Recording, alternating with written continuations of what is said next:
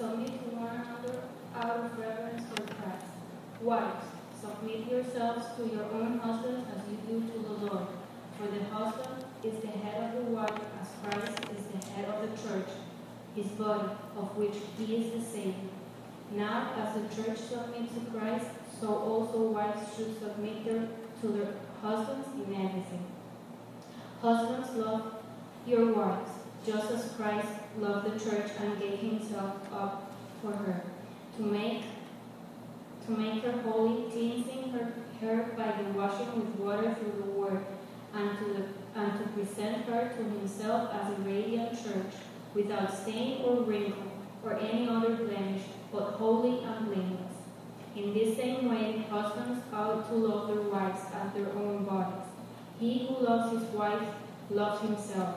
After all, no one ever hated their own body, but they feed and care for their body, just as Christ does the church.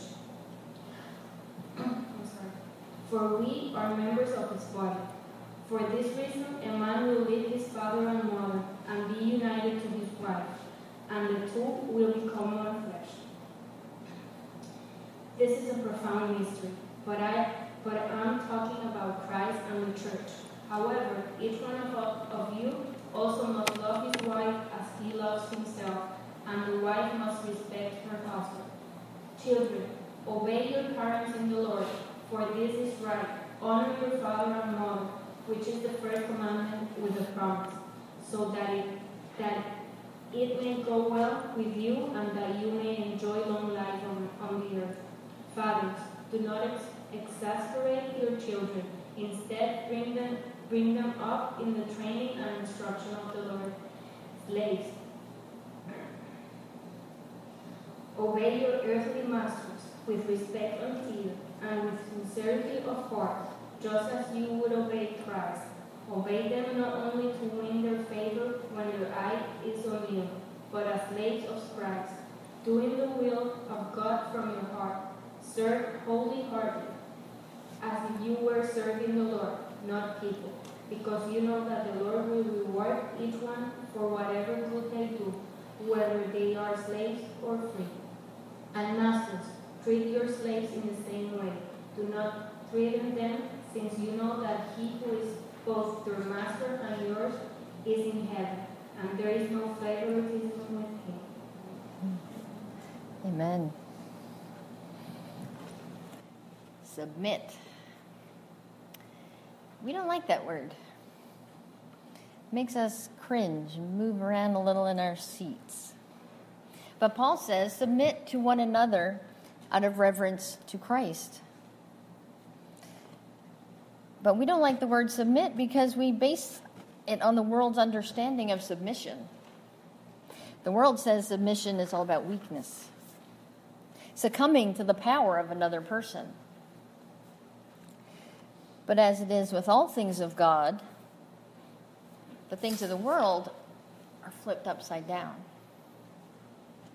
We started our study of Ephesians looking at all that God has done for us through Christ.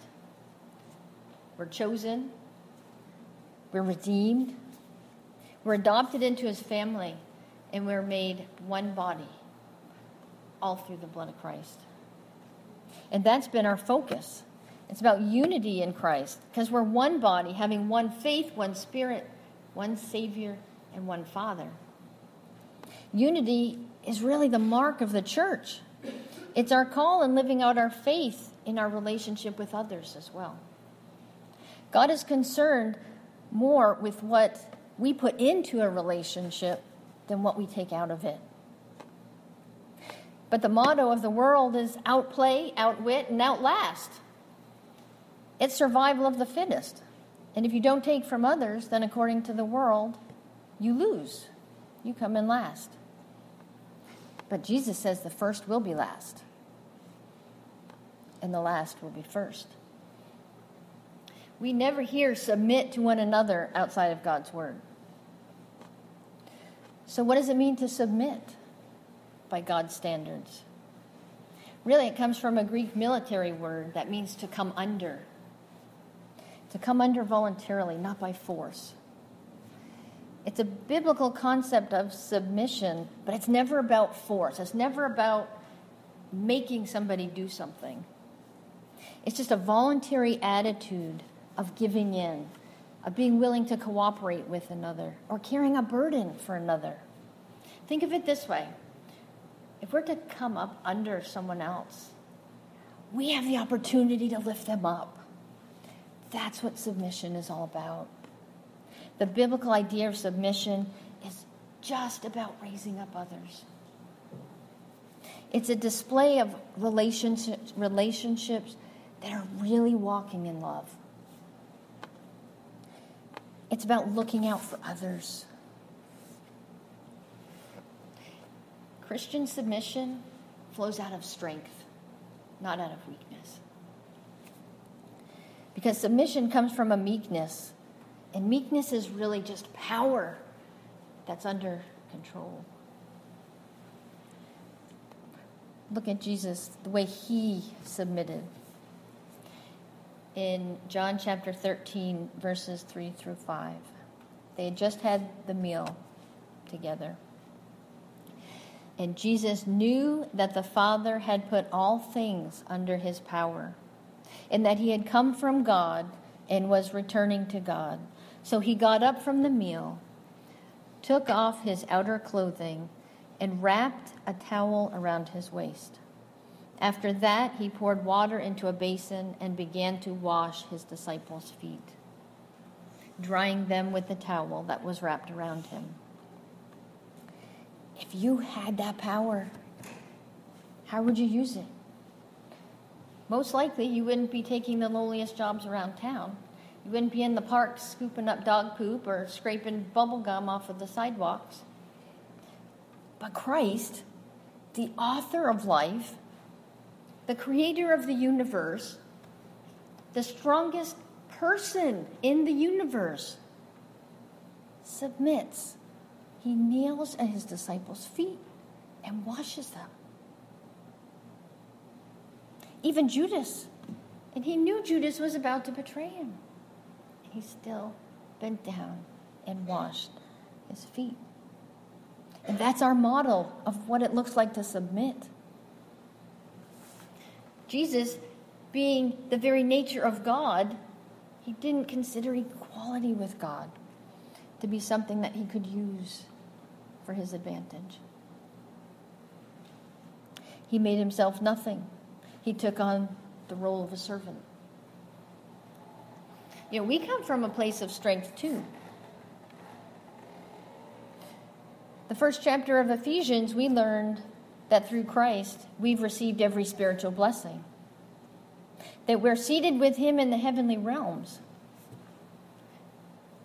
We have the power of the Holy Spirit residing in us. What are we doing with it? We're supposed to be using it to submit to one another. Because we can't submit to one another on our own. But when we're filled with the Spirit, that's when we can do it. That's why Paul said in verse 20, when Debbie spoke last week, don't get drunk on wine. Instead, be filled with the Spirit so that you can speak to one another in psalms and in hymns, so that you can praise to your Lord together, and so that you can submit to one another. And this morning in our reading, Paul gives us 3 relationships as examples of what it looks like to submit. And the first one, wives, submit to your husbands. I think that's probably the most politically incorrect statement ever. In 2014, Candace Cameron Bure wrote a book. You know, she's the woman who played DJ Tanner on Full House years back. And she's very outspoken about her faith. And in this book, she talked about how her faith played a very integral part of how she just kept it all together as a mom, as an actress, as a wife. And it was interesting because I was reading the reviews of the book. And well, there wasn't just one, there were several people that said, well, this is a really useless book. Because all she does, she talks about Bible verses. She talks about her faith, but she never tells me how to do it. I think you missed the point. That was the point. It was her faith that got her through it. But one of the things that really caused a firestorm with her book was that she said the thing that made her marriage successful was that she submitted to her husband. And wow, you would have thought she was saying that her husband was beating her up and torturing her in the basement. It caused such an outcry. You're sending us back hundreds and thousands of years with that statement. How could you? We're like cavemen and cavewomen now because you said that. She's, no, biblical submission to my husband. But see, I can understand that, the outcry. I get it. I'm going to share a little secret with you. When I got married to my wonderful husband, we were not believers. I would not put obey in my vows. I made sure when we sat with the family pastor, minister, and he said, okay, here's what you're going to say. I said, oh, no, I'm not. I said, we're taking that little word obey. That's not going to be in there. Well, okay, but it needs to be in there. No, I am not saying that word.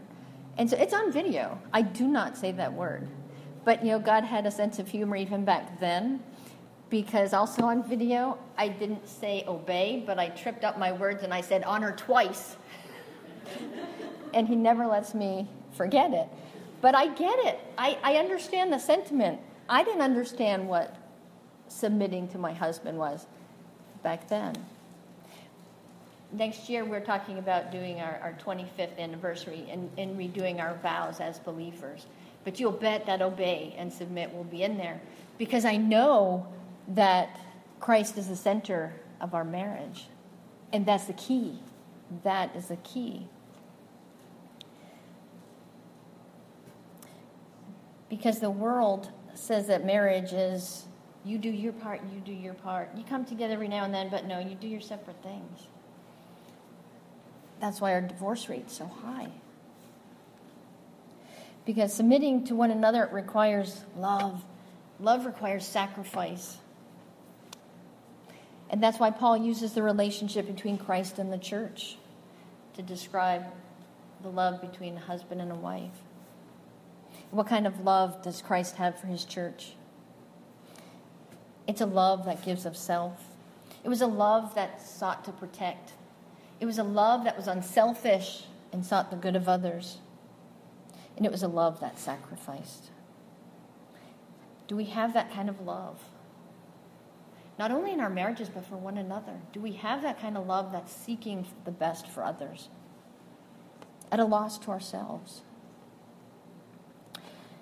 See, Christ loved the church, loves the church, not as if it was his body, but because it is his body. You can't separate it. He's the head. There's a oneness that's present. We talked a few weeks ago about the importance of that head and body relationship. The body of Christ, the church, is an extension of Christ. In the same way that a husband and wife are united together, they're also extensions of one another. And it works because it's predicated on the fact that as believers, we're both submitting to the Lord. We submit first to him. When we submit to a higher authority, we're laying down our lives to him first. The one who loved us and died for us. The more a Christian couple yields to Christ, the more united they're going to be in all their decisions. And that's how it works. That's why God tells us not to be unequally yoked. If you're marrying an unbeliever, then you're constantly off balance. There's no way to come together. Now, although women are called to submit to their husbands, men are called to an even greater standard. They're called to love their wives as Jesus loved the church.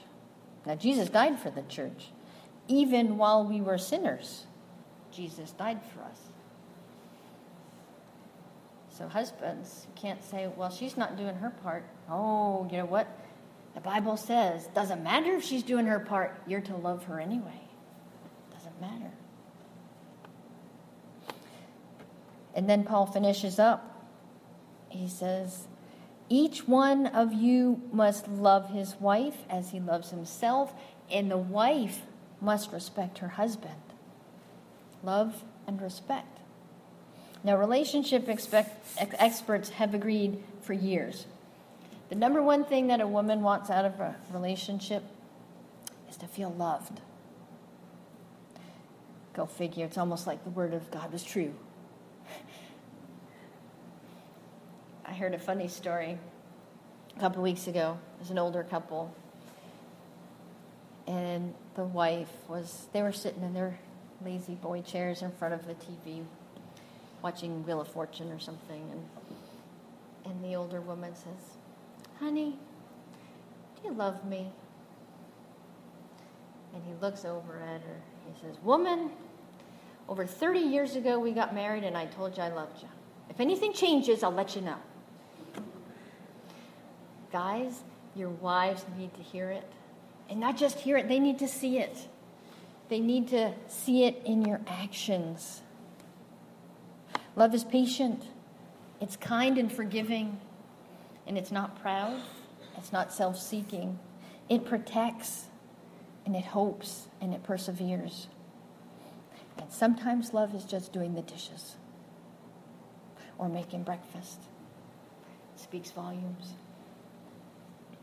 Now, wives, those same relationship experts I mentioned earlier, state that the number one thing that a man wants most in a relationship is respect. It's about letting your husband know you trust him. It's letting him know that you appreciate all that he does. It's about pointing out the good that he does and not focusing on his faults. It's about building him up and not tearing him down. See, this concept of submission, especially in marriage, isn't about superiority or power over another person. It's about oneness. It's a reflection of Christ's relationship with the church. It's about focusing on the gifts that he's given each of us and how we pull them together for his glory. And then Paul moves into this parent-child relationship. And kids, no matter what your age, little or adult, it's our responsibility to honor our parents. But submission's a two-way street. Even though children are commanded to obey their parents, we need to submit to our kids as well. We submit to them in their well-being when we provide housing for them, clothing for them, food for them, and take care of them. We're submitting to their needs. We sacrifice for our kids and we build them up and set them on godly foundations. But Paul says, don't exasperate your children. There's a fine line between building them up and giving them a solid foundation and knowing when you're going too far.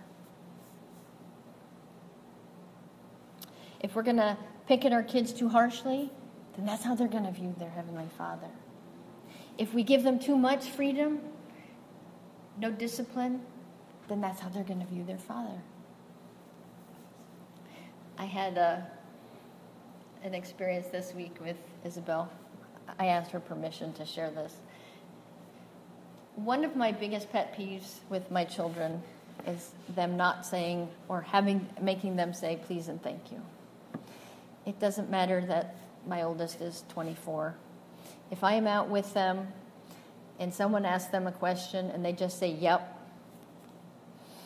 and I can't help it, that inner mom says please. And Isabel and I were at Starbucks this week, and the person at the register said, oh, well, would you like a bag for that? And she goes, yep. And I said, please. And she looked over at me. And then I knew. I said, oh, okay, yeah, I get it. And so I said, you want to sit down? No, I'm just going to dance. So she just went her way. Usually we sit down and we chat a little bit. But it was a message. You know, we have to know that line. You know, she's 16 now. I need to keep my mouth shut. She should know better. If she doesn't know better, then that's on her, not me. But I have to know, you know, my kids, you train them up, and then you just let them do their thing and let the world take care of the rest. But that's a careful line. It's a healthy balance. That's what it's about. Because as parents, when we're filled with the Spirit and we submit to the purpose of our families, that's when we make disciples at home first. And that's what it's about. We teach our kids the way of the Lord so that when they grow up, they'll be committed followers of Christ. The last relationship Paul gives us is in work. Slaves and masters. Slaves, obey your masters, but masters, don't forget who your master is. As an employee, all that we should be doing is done unto the Lord. No matter how our boss treats us, when we do our best for the Lord, we're lifting up our employer. Not just for their sake, for the Lord's sake, but they will get the blessing as well. Because God is glorified. Bosses, you have a master too.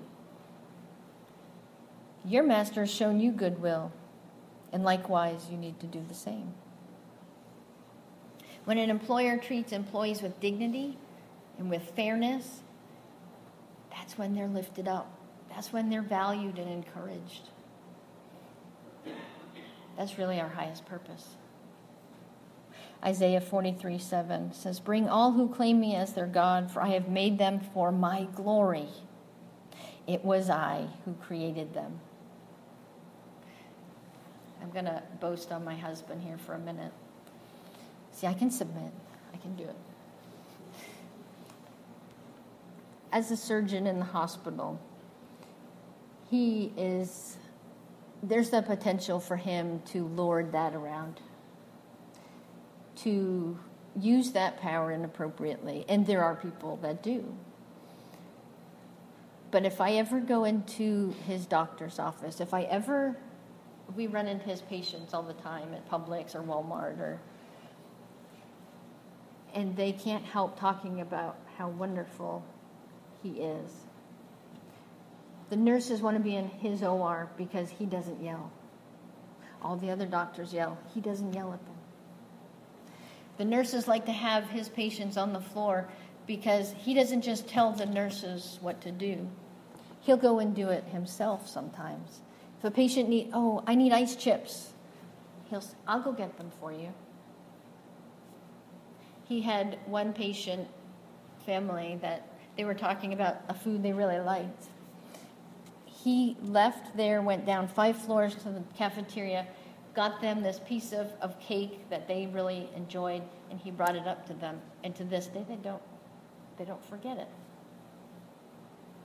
That's submitting. That's recognizing who you are before a holy Lord and coming under others and lifting them up so that they can look up and see our Father. Christianity is all about submission. It's wives submitting to husbands. It's children submitting to their parents, slaves to their masters. But all of us to our Lord. Paul is pointing us back to Christ's relationship with the church as a model for all our relationships. But we have to grasp how Christ views the church. We understand that he loves the church, and we can say that he died for the church. But there's a depth in his relationship to the church.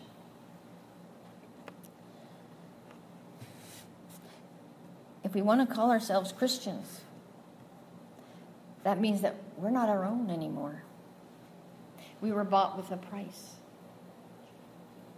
We're members of his body, of his flesh, of his bones. And we belong entirely to him. We're not just in unity with Christ. He is our very identity. Since the beginning of Ephesians, Paul has reminded the people in Ephesus, we're one with him. We were buried with him in baptism. We were raised with him. We were crucified with him on the cross. We've gone up to heaven with him because he's raised us together to be seated with him, so that we could behold his glory. We are one with him. And then Paul's telling the Ephesians, he says, if you believe this, if you truly believe it, then act like it. Live it out. Submit to one another. Because if we're one with Christ, we enjoy above all things his love. But his love is not given to us to keep for us. His love is given to us to give out. In the kingdom, it's our willingness to submit to others that makes relationships work.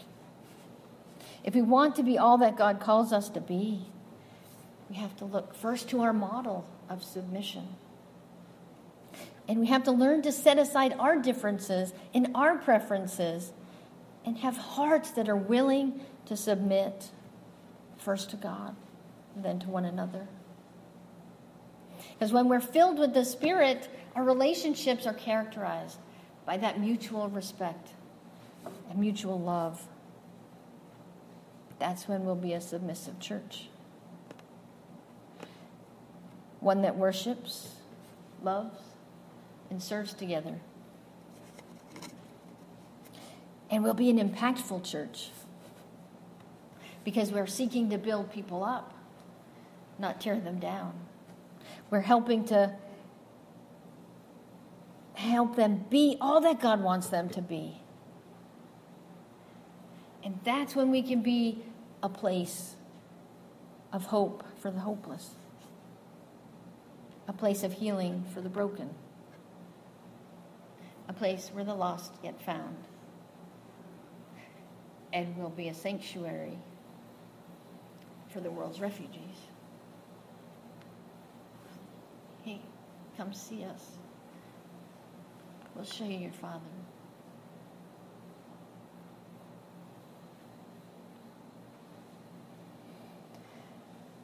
Holy Father, Holy Father, thank you for your word. I thank you for our time together. I thank you for your presence this morning. I thank you for Jesus. As we leave this place, may we carry your love. Those that cross our path today and tomorrow and the rest of the week, Father, may we shine your light. May we share your love. May we show them that all that you are. In Jesus' precious and holy name, amen.